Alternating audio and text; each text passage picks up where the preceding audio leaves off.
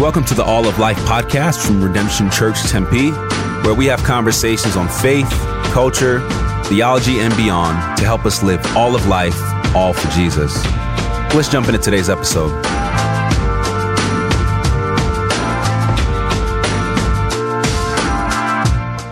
Hey guys, this is Jake. Welcome back to another episode of our All of Life podcast. Today I have Jim here with me, and we're going to be talking about questions to ask before making a big decision. So on this piece of paper here, I have what Jim handed me. It says 3 quotes, 3 questions, and 3 pivots, and we're going to figure out what those mean because I don't know what those mean yet. But before we jump into it, Jim, I'm curious. So questions to ask before making a big decision. Why do you care about this? Yeah, I think right now, in the wake of COVID stuff, probably 8 out of 10 people I know are in the middle of making some big decision. It's either they're moving somewhere, they're about to make a big purchase, or they're trying to find a new job. Yeah. And I think with a number of those, it sounds like a really healthy process. But with a number of them, I feel like in some ways, people are trying to medicate from some of the weight, the pain, the exhaustion of COVID and are rushing a process to get a little shot of like adrenaline, like a little shot of like something to look forward to. And so I think it would be helpful if we kind of slowed down and gave people some tools on how to process that decision. Doesn't mean it's necessarily wrong. Okay. But I imagine a lot of people are out there making hasty decisions in those things. Okay. Yeah. So not necessarily these are bad like decisions, but a healthier way to process these things. Yes. And not just like make a gut flinch Yeah. decision. Yeah. Another example is people starting new academic programs, master's degrees, things like that. It's like, I'm going to get a master's degree, a new house, a new job. All of those things are good things. They're a part of life. Good things happen from them. But if you're using them to medicate, you could miss out on what God's doing in your heart and make a pretty big disruption to your life and your family. And your friends. And here's where every year I see this. In the summertime, it gets hot. You call it the dry heat fever. People suddenly discover that they have been called to Denver, Colorado. And it's almost always Denver, Colorado. It used to be Portland, Or but Portland, now yeah, Portland's yeah. like Portland's burned down and fire stuff like that. yeah. And, it's not California anymore, but Denver's still full force. Yep. And what will typically happen is they'll move. They'll decide they're going to move. They're going to spend all summer selling their house, going through the move. Then they go to whatever that place is, right in time for that place to have bad weather. Then they'll spend about a year trying to sink roots in there and to make connections. And there are a lot of folks who say it takes up to 3 years to really get rooted in a place. Then they'll decide, oh man, this place is just as messed up from as the place that I came from. Yeah. Then they'll move back and everyone will have moved on. And then it's hard to like reestablish roots again. And so people will find themselves in these stretches of 1, 2, 3 years of perpetual uprootedness. And if that's necessary, if it is something that you're running to something rather than running from something, that's worth it. But if you're just trying to get out of the summer or get out of life's particular circumstances in this time, that's a pretty hefty price to pay. Yeah, that absolutely makes sense. I'm curious too, like for this, like this is something I see too quite a bit with just the friends and people around me and in my community, in my life. But for you and your story, like how does this in particular pertain to like your life? Have you experienced this before, or is this something that like I've never just like moved cities like something like this, but have you experienced this before? Like has this happened to you? Yeah, absolutely. When I was in my early 20s, I switched jobs every 6 months because I had some epiphany about the greatest thing that was coming next. My assumption was that the next moment, the next decision, the next move contains everything that this moment that this place lacks.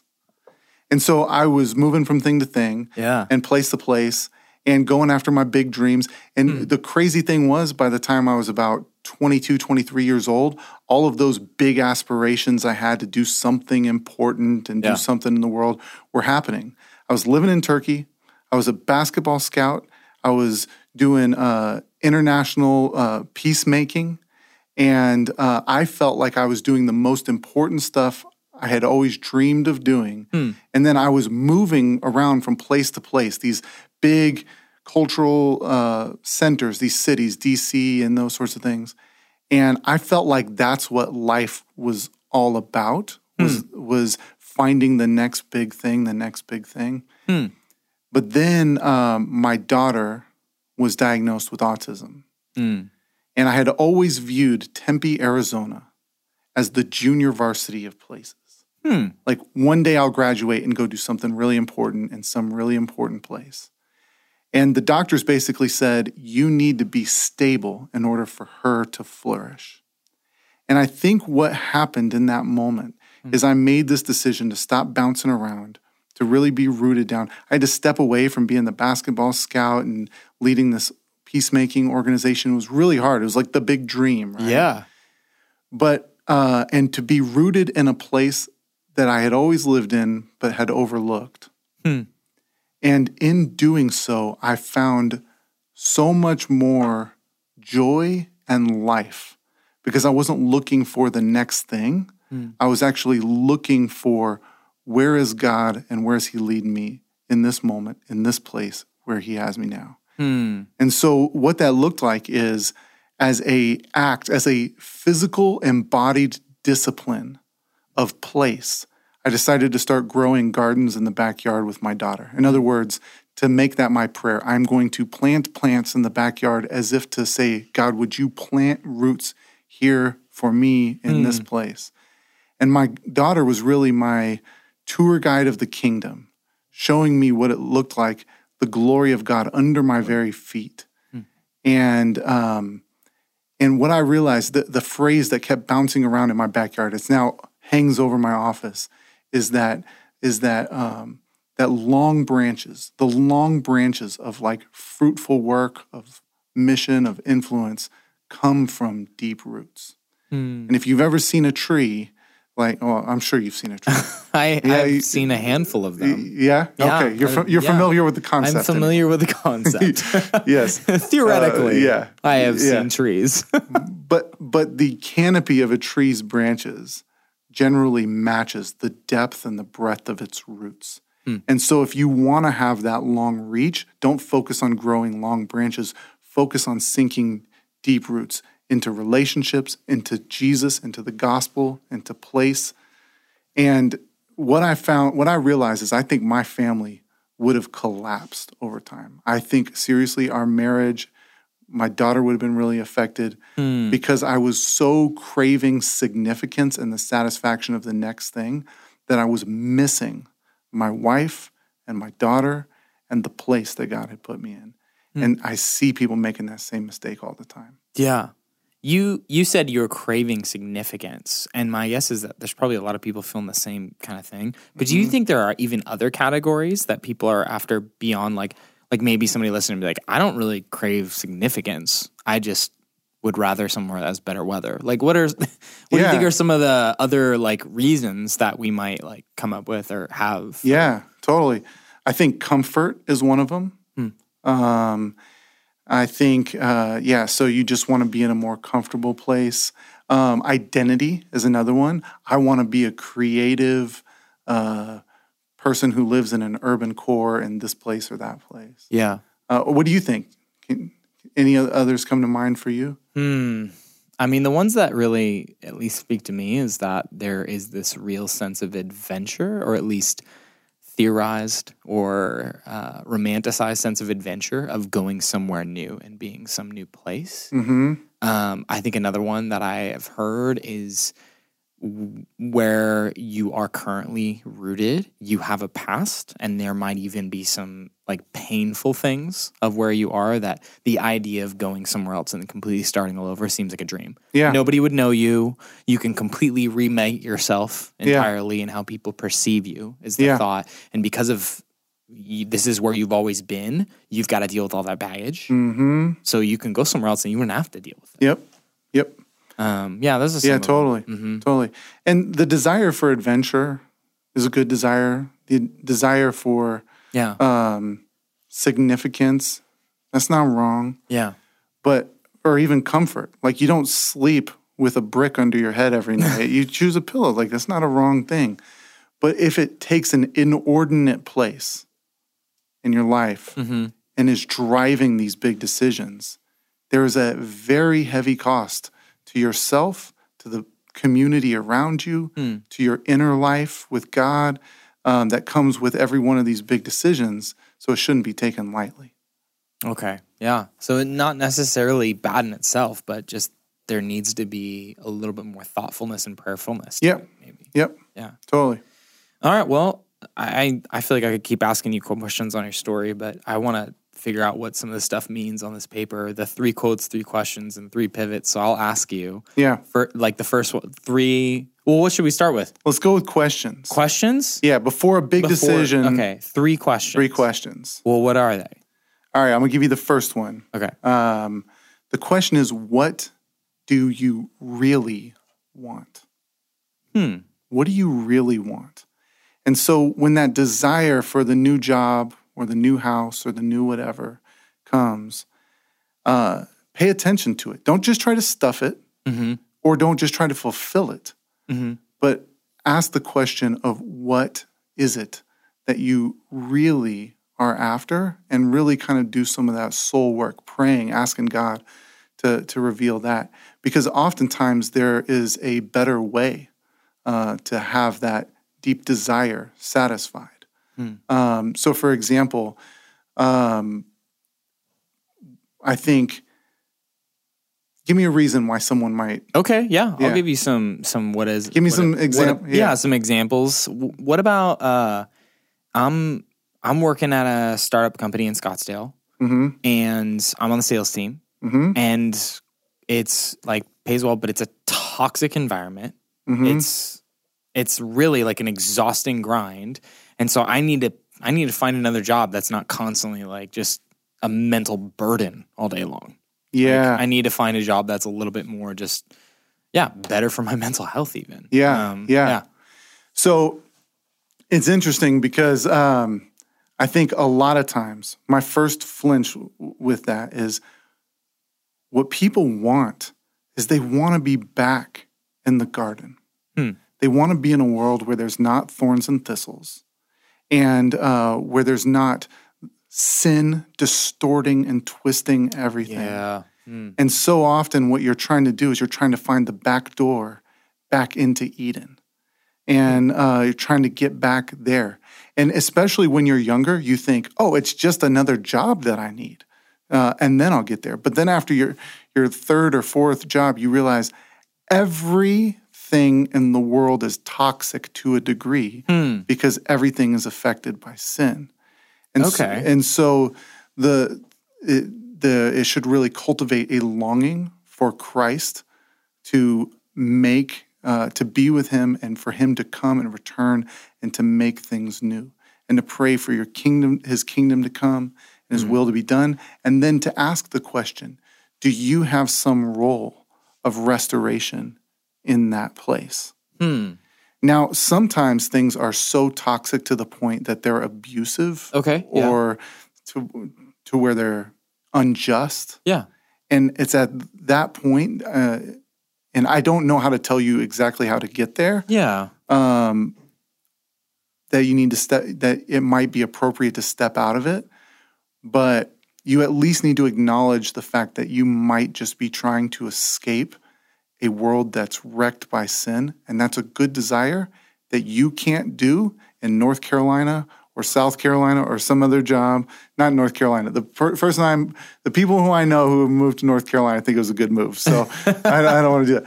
We'll say to Denver. Okay, to Denver. Denver's the target. You can't move to Denver. Actually, those people, that was a good move too. Yeah. Let's say Paducah, Kentucky. I don't know anyone who moved there. Okay. That you're not going to escape that there, or you're not going to escape it in another job.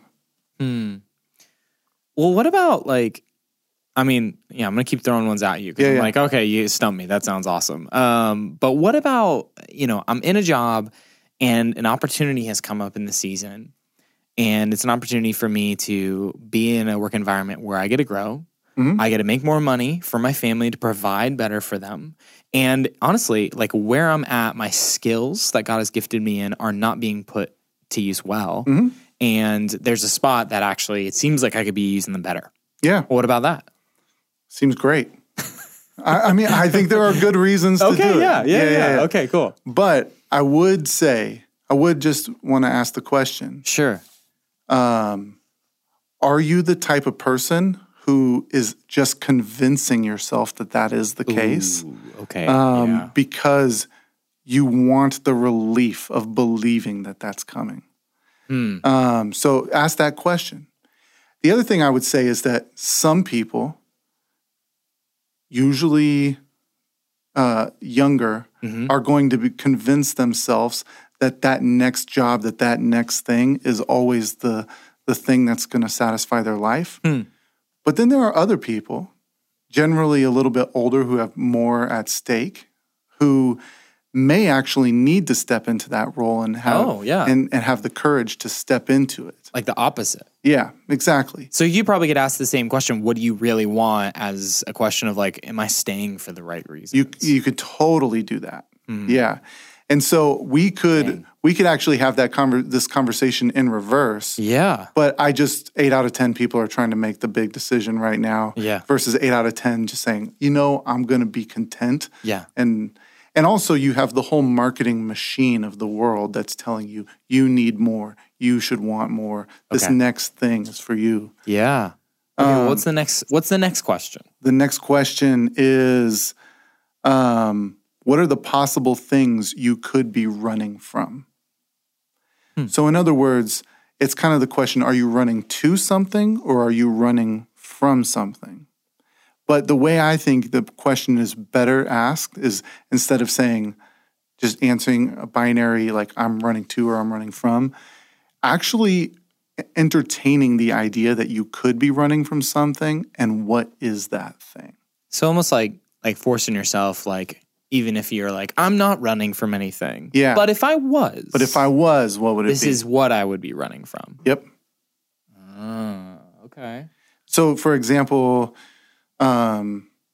you said you've got a lot of bad history in an area. Yeah. And oftentimes that means that there's a need for some degree of peacemaking, of reconciliation, of lamenting some of the broken things that have happened, of naming some sin that has happened, or confessing some sin, whatever the situation might be. That's a very important process to really do business with. But sometimes we miss out on that life-changing, deep process of dealing with the pain by just running to the next job, the next thing, or the next purchase. Okay. Yeah. Okay, so here's a question for you. If what are the possible things that you feel comfortable sharing that you could be running from when you make a big decision? Yeah, if I was just to move or buy a new house or do something. Yeah. Some of the things that I would be running from. I think one of the things that just gets exhausting after a while, just in life and ministry and work, is the idea that if you move, the moving one for me is the one that I get caught up in, fantasizing about. Yeah. If I were to move, then all of the problems that would be here, and not big problems, but the clunky intricacies of working with other broken humans, living in a city with broken humans, I would be going to a place where, at least in my mind, I know I say it aloud, it sounds so stupid, but if I went to that other place, it would be a fresh start And maybe there's not as many of those problems, or I would have a chance to like start fresh and not have to deal with any of those frustrations and problems. That would be one of the things that I feel like I might be running from. I think the difficult relationship dynamics. So you're talking about peacemaking, and you're talking about like the idea of running from, like, that would probably be one of them. Yeah. Like if I have like somebody, like if I'm really frustrated with Jim at work. Yeah, Jim specifically. Yeah, totally. I can't stand him. He does not notice. I have issues with him, by the way. Yeah. Yeah. I'm often running from him myself. You know, if I have issues with Jim, and specifically like for working and, you know, for us, like in our team, like if I have issues that I have to like work out with him, then there's just, I don't know, the peacemaking process is challenging. Yeah. And the idea of running from him would be like, if I just go somewhere new, I can just start over fresh. And it's almost like, oh, there's just like a new grace period. Like, boom. Like, don't have to worry about that. Yeah. Is the idea. Whereas, I don't know, it's just uncomfortable to face some of that stuff. Yeah. Yeah. That's true. Yeah, I mean, it is. You ready for the third one? Let's hear it. I actually had 4 here. Oh. But I'll turn it into 3. Okay, good. Because it says 3 on my paper. So. Yeah. Who is the best person to talk to about this? You ask that question. And when I say the best person, it's not who do I need to get advice from, but who's the best person to talk to about this? I find that often people know how to seek the advice they want to hear. Okay.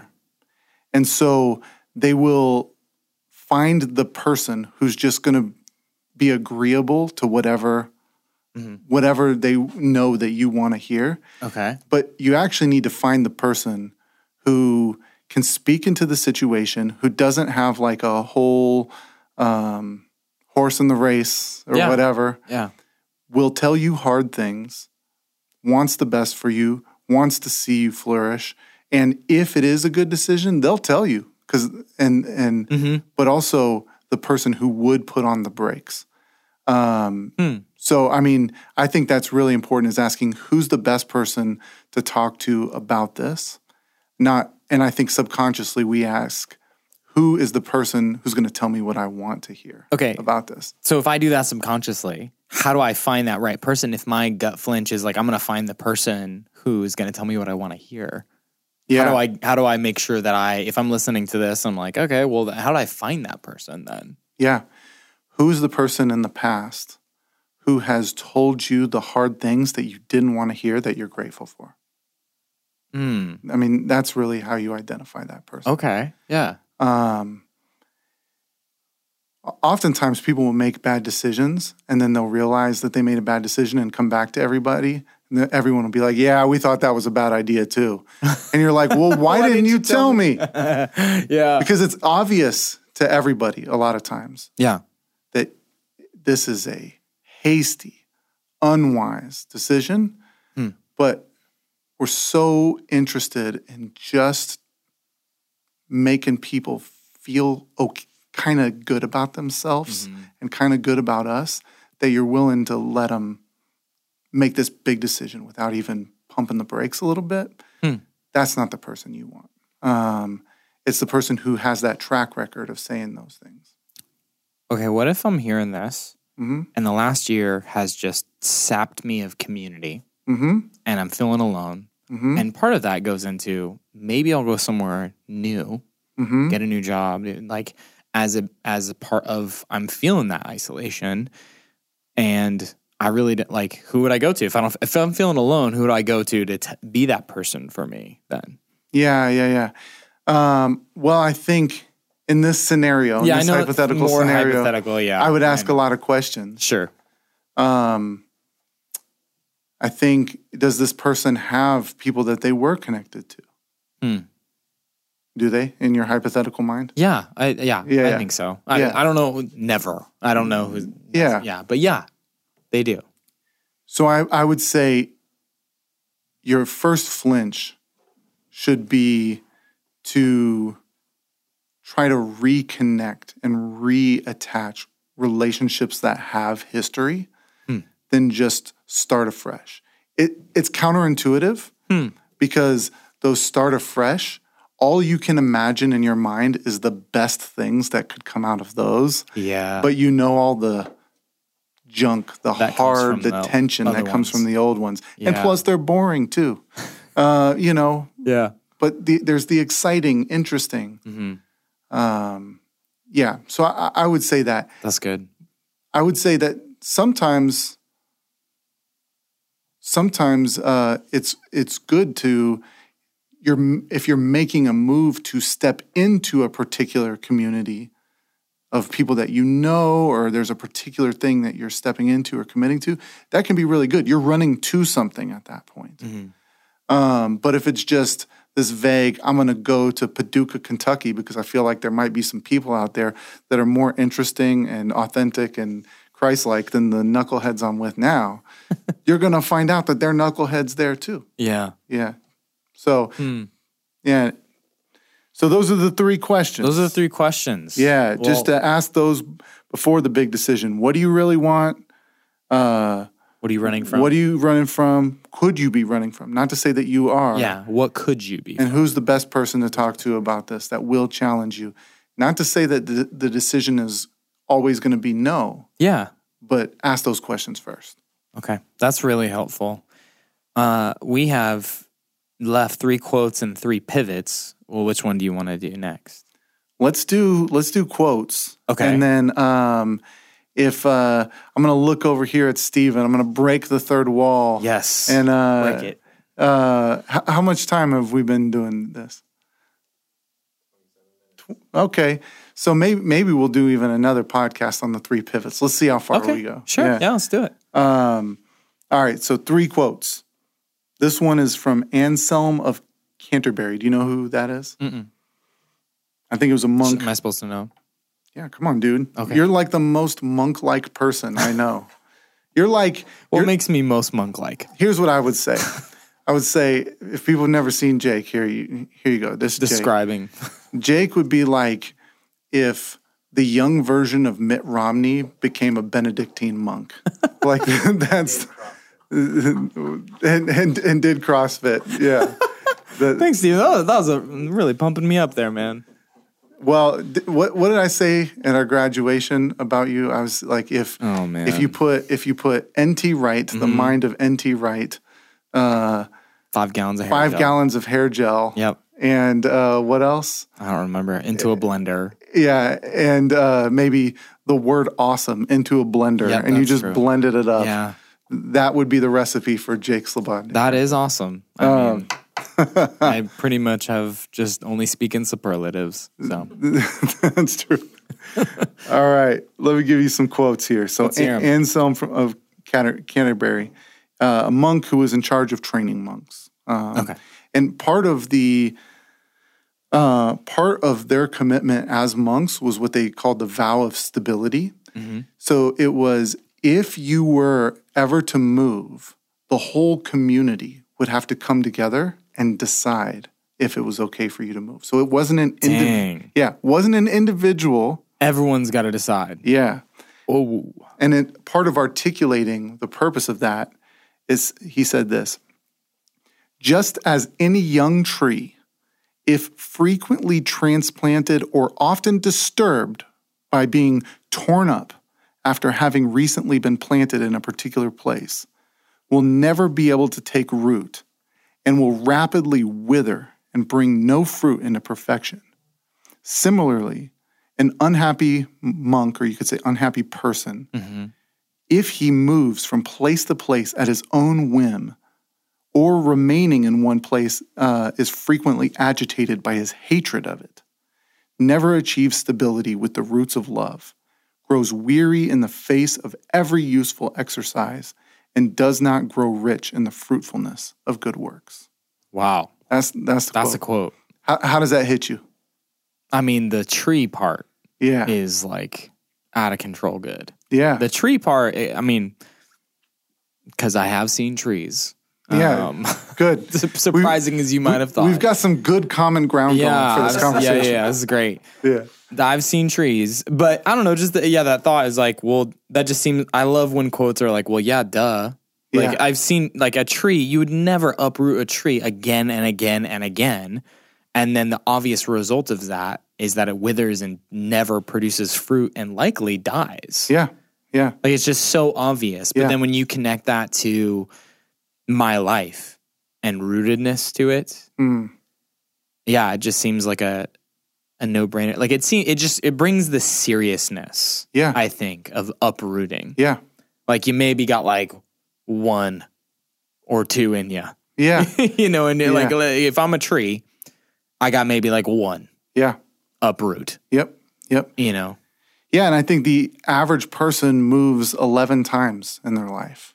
I've moved 36 times in my life. So when I'm coming to this, I'm not coming to this as some like super stable guy who's always just, my whole life has been like, hey, slow it down. Yeah, totally. I'm coming to it as speaking to myself and people who have kind of been in the same path as me.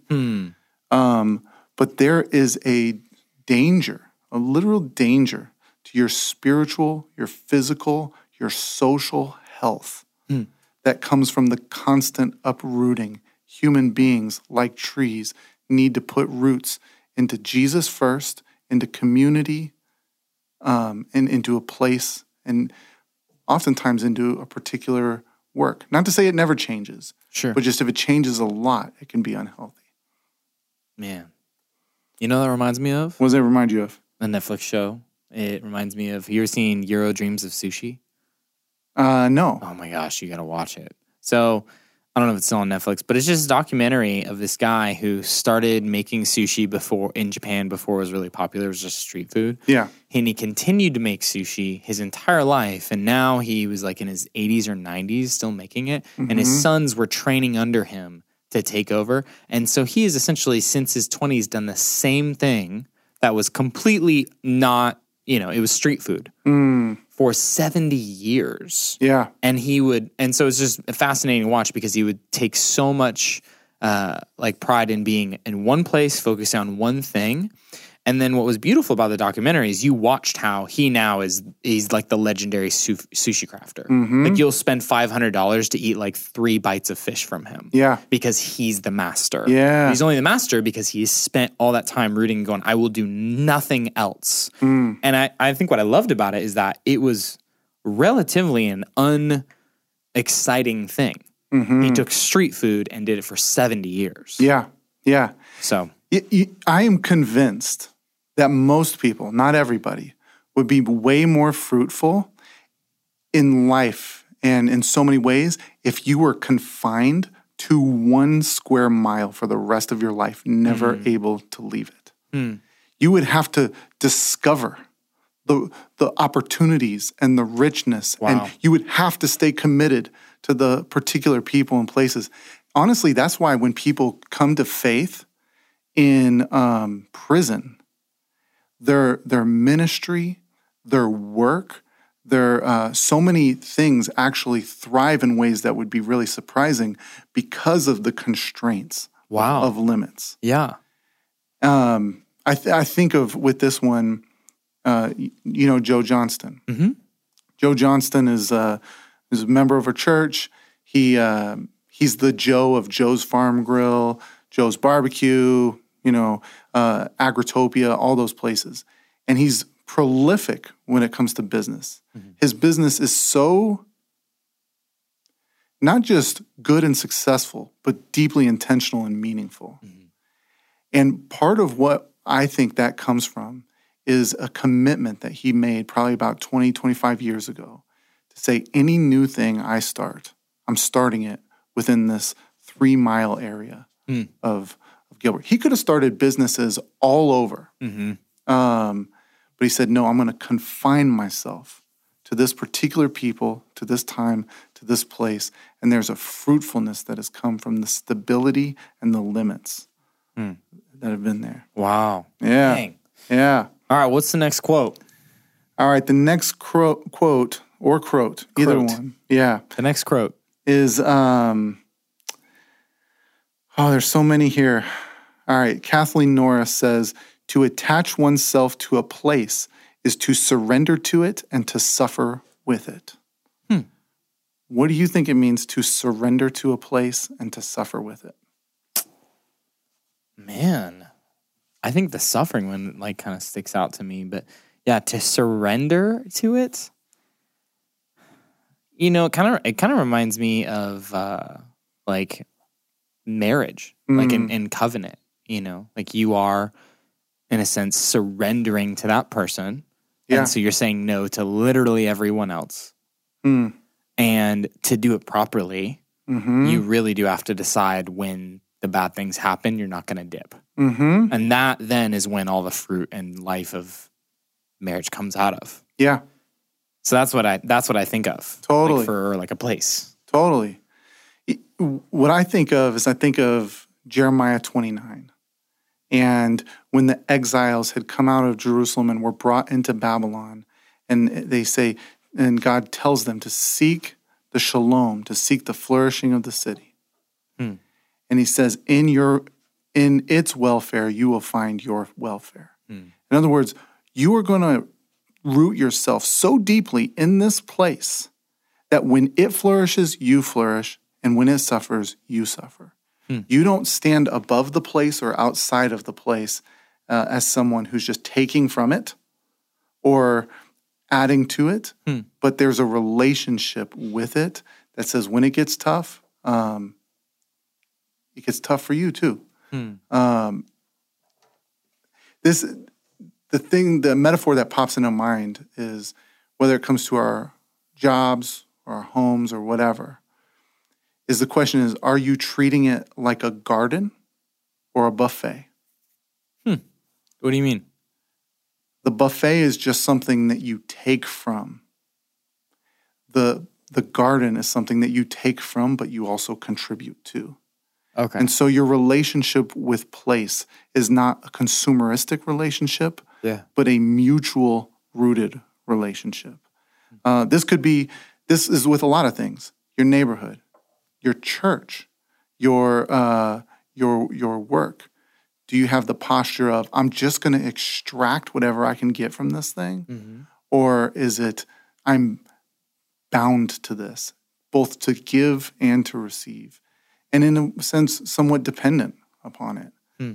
I mean, you could flip the metaphor and say, are you making a home? Or are you going to a resort? Are you treating these things as a resort?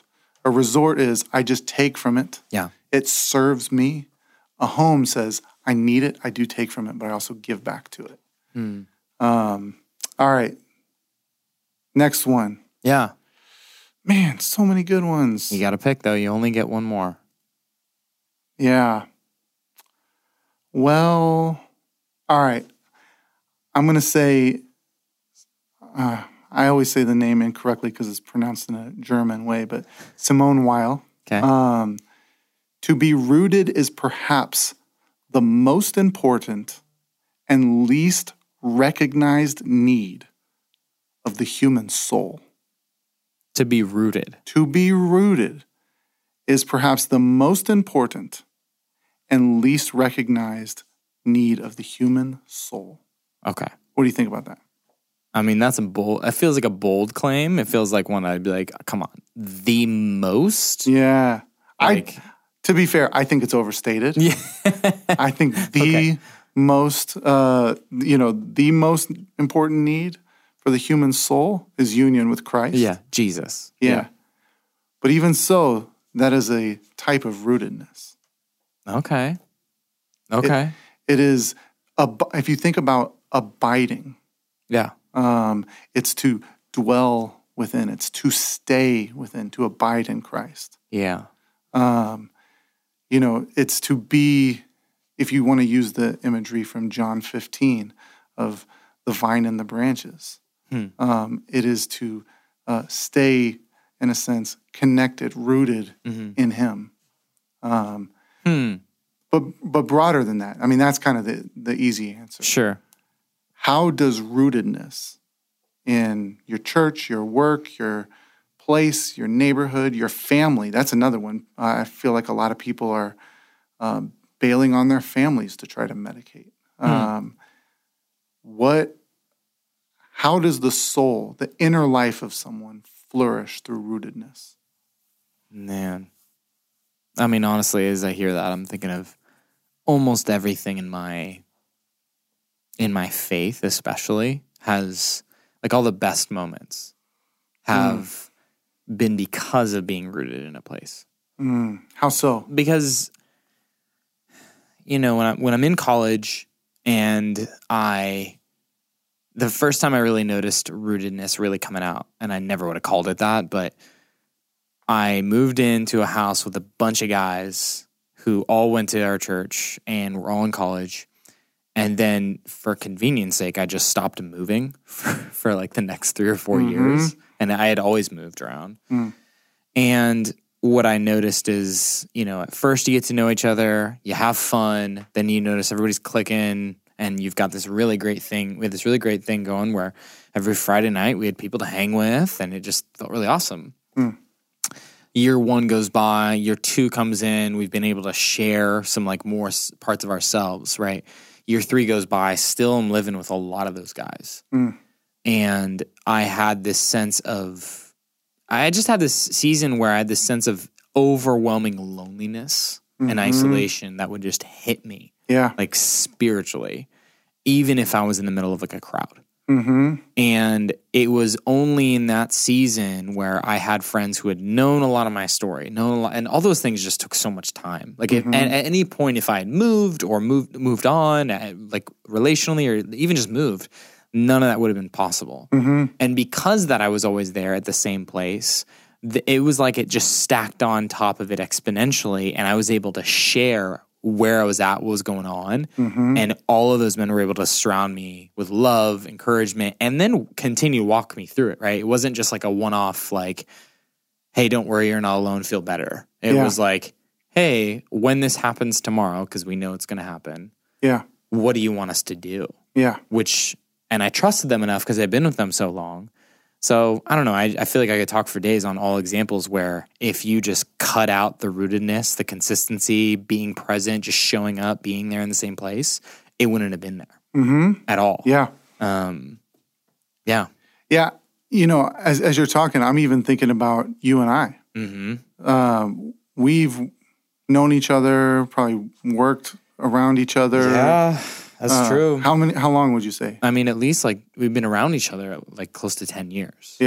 So at one point we discovered that we were related. Which people don't know in the congregation, which was pretty hilarious. It was, we were both taking a trip to Portland, and we kept talking about how each of us was going to go visit our family when we were going out there. So we both are planning separate trips. And as we were talking about our family, we realized that we're like very similar people. And then we realized that his stepbrother's married to my first cousin. And it was the same exact So we're planning people. the same trip to the same place without knowing. But I mean, having worked with you a long time, the questions to ask about my daughter that only come from a long season of friendship. And you've known the points where I was in tears. You've prayed through these things. Those sorts of things. With you, I know based on the way that you are sighing or the aggressive way that you are walking, what's going on in your inner, like how loud I'm stomping internally. Or the weird way that you're sitting at a desk, if you're like sitting on the floor with like one, that's when I know actually Jake is in a pretty creative, good space, but I'm actually able to ask those questions and engage in prayer just simply by hearing the way that you're walking. But that can't come quickly. That only comes from a degree of rootedness. So those Those are three the questions, three quotes. Are we going to do the 3 pivots? Yeah, let's do it. Let's do the 3 pivots. And then maybe if we need to do another podcast to elaborate on something Some of like them. that, yeah, Let's then do we them. can do that. Yeah. So 3 pivots. Yep. Not saying it's wrong to move, to get a new job, or to make a big purchase, Okay. but we have a pivot for each of those. In Okay. other words, if you're thinking about moving, we want you to pivot and try one other thing before you do it. Okay. So what are the 3 things that we're going to try? All right, so let's start with before moving, Okay. try pilgrimage. Before moving, try pilgrimage. Okay. I think a lot of what people want when they're thinking about a big move Yeah. is actually a very intentional, purposeful journey. And for much of Christian history, pilgrimage, this trip that isn't just for entertainment, Yeah. but has a deep purpose of connecting with God, of understanding yourself, of understanding His world, has been a part of our tradition, Yeah. but kind of got lost in the Reformation in some ways. Okay. And so I think a lot of people need a pilgrimage right now, Sure. an intentional journey to really reflect on this tough season that you've just been through. Yeah. I mean, when you think of pilgrimage, Yep. like let's just talk about some ideas for things that people could do that would be good pilgrimage things to try before making the move. Yeah. Good ideas. I mean, but before, because it just popped into my mind, before even ideas, something that popped up immediately in my mind, the first time I ever loved Phoenix is when I had the chance to go on a little short-term mission trip. Yeah. And when I was there, I was in Russia. And when I was there, I'm a week, I was like, this is it. This is where God's working. Probably a week went by and I was like, oh my gosh, every problem they have here is at home, except I can actually speak the language. And I'm connected. Exactly. So anyways, but yeah, so practical things of what to do Yeah. to do a pilgrimage. You're going to kinda- organize a pilgrimage. And some might be like, what is this pilgrimage? Just think of it as a vacation or a trip that is less about entertainment, but is intentional about connecting with God, getting to know yourself, being with others, going on mission, something like that. Yeah, absolutely. So what comes to mind? What tips would you give to people? What are some ideas of pilgrimages that could be done? Sure. I think it, depending on the availability of what you have, you probably could do a pilgrimage in a lot of different ways. You can do a pilgrimage that would be similar to your type of vacation. Like if there's an area that is very restful for you, like every year you go somewhere in California, or you can actually just add a level of intentionality to it. So you wouldn't even need to like do something different. You would just add a level of intentionality to it at the base level of like, hey, we're usually going to San Diego like over the summer, but maybe just add in some long walks where you are spending some time thinking through and praying through. Even, honestly, I would take some of these questions and these quotes that you gave. Yeah. And I would begin to ask them, but there's something about just getting a new environment that might shake it up a little bit enough for you to think outside of the box without having to move to Denver. Yeah. And then once you escape the heat, run into the cold. Yeah. So I think, that you can add a level of intentionality. I think you can, for me, I love being outside. And so something that I regularly try to get is to have like just a day trip, right? I just pick a day and I go up north, either to Flag or somewhere in Payson. And one of the ones I've loved to do is I can go up to Payson in an hour and 15 minutes. Yeah. And there's plenty of places like rivers. I just go on walks with a journal, a Bible, and I just kind of cruise around. Yeah. And allow God to speak and get some time that's alone.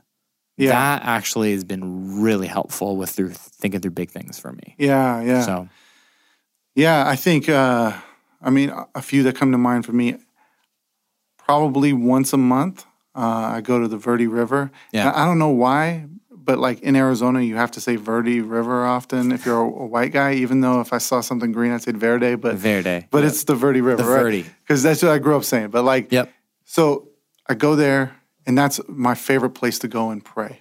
Walking, and then what's happened is that place has become iconic of answered prayers, of seasons of life, right?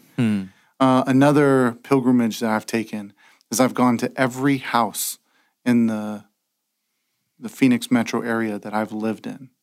And then at that house, just parking out in front, hopefully people don't think you're too weird, and then just writing down the things I'm grateful for and the things that I grieve.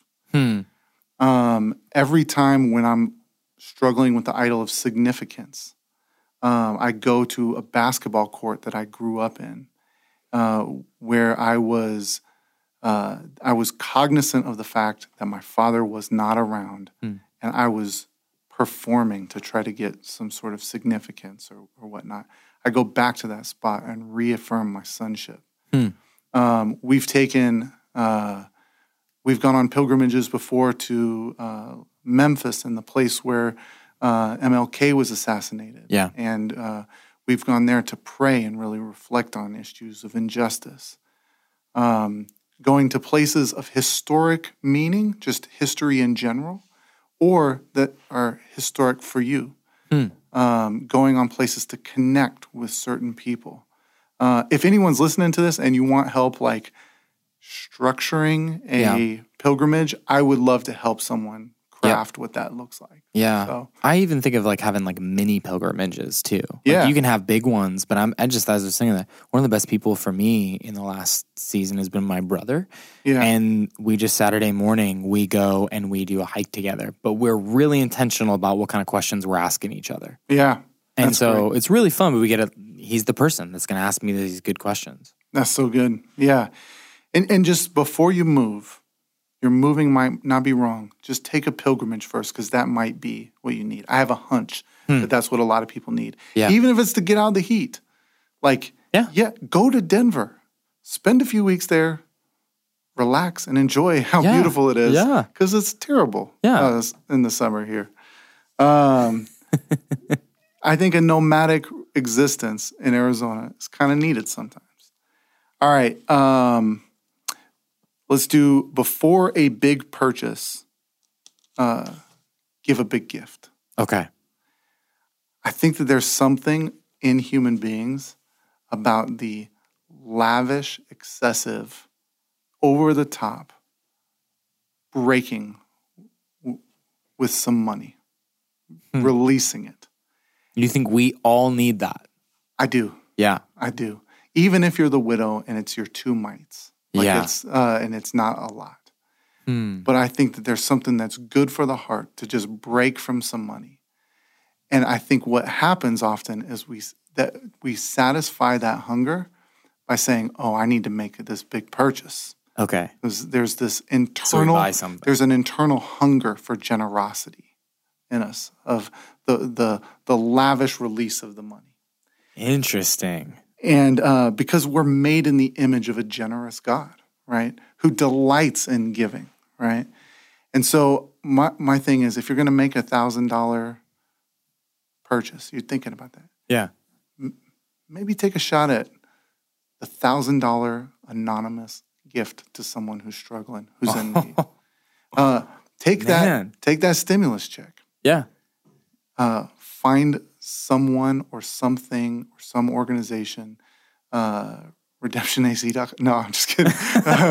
And creatively, lavishly give it away. Yeah. And I think what you might find is that there's a greater joy in experiencing the presence of Christ through generosity than there is of making the big purchase. What do you think about that?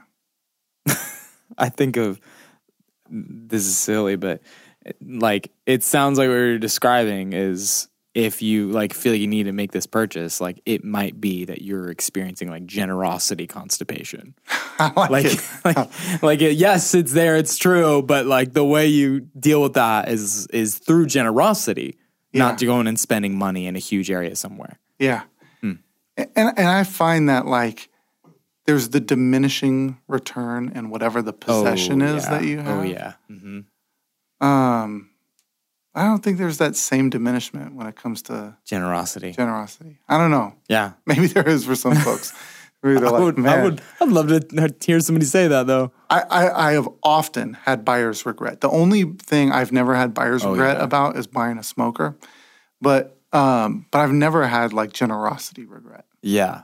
Yeah. Oh, actually, I have.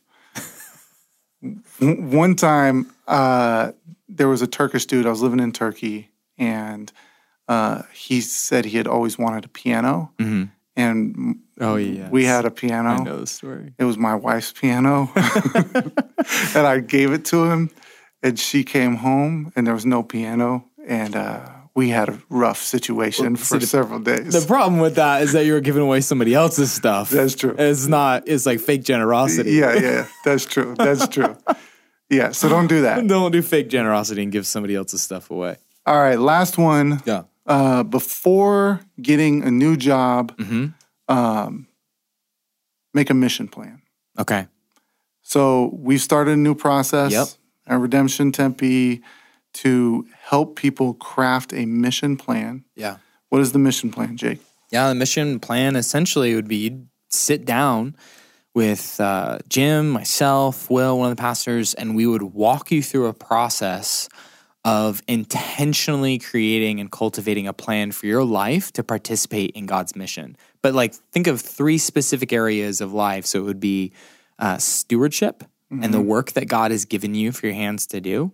And so that would be like work, that 9-to-5 work, but also it would be other areas of work as well that we often don't consider as work. The other thing is that you would come up with an intentional plan for service and how you can use whatever God has given you to wash the feet of the world, like to care for the world. And the third one is an intentional plan for spoken word, which would be proclaiming the good news with our mouths and what we do.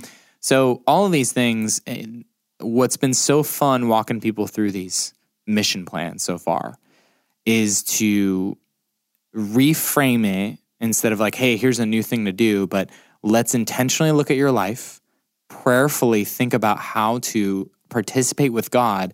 But then I put the limitation in all of it. We can't add an extra hour into your week at all. We just have to take everything you're already doing, and all we're doing is we are reframing intentionality and obedience to God into it. And it's been fun to see people's eyes light up because, you know, who's got more time for an hour to think, but to rethink of like, we can do this with what we already have. Yeah. So that's what a mission plan is. We'll walk you through that process, and by the end of it, you'll have an intentional plan for all those areas of life and how to participate with what God is got for you in mission. Yeah. Yeah, because oftentimes the desire for the new job is a desire to feel like you're doing something purposeful and that is a part of God's mission and is the big thing. And the reality is the big thing might just actually be under your feet, but you need a new imagination to see that it is there.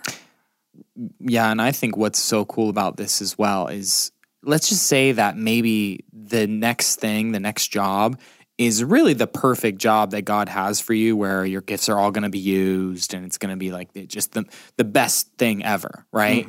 Why wouldn't you learn in the job that's not ideal how to do this really well? Yeah. So that when that opportunity comes, if you already are knowing how and crushing it with participating with God. Yeah. Like why wouldn't we practice that now? Yeah, totally. I'm going to sneak in my last quote. Sneak in your last quote. Because I think it's really fitting. Let the record show. 4 quotes. Wendell Berry. You knew I had to get a Wendell Berry quote. Yeah, I was waiting for him. He says, "And the world cannot be discovered by a journey of miles, no matter how long, but only by a spiritual journey, a journey of 1 inch, very arduous and humbling and joyful, by which we arrive at the ground at our own feet and learn to be at home." We want to help you arrive at the ground underneath your own feet and learn to be at home. All right, folks. Thank you. That's it for today. Have a good one. See ya. Thanks for listening to this episode of the All of Life podcast. To get more information on Redemption Church Tempe, you can download the Redemption Tempe app, or you can send an email to tempe@redemptionaz.com.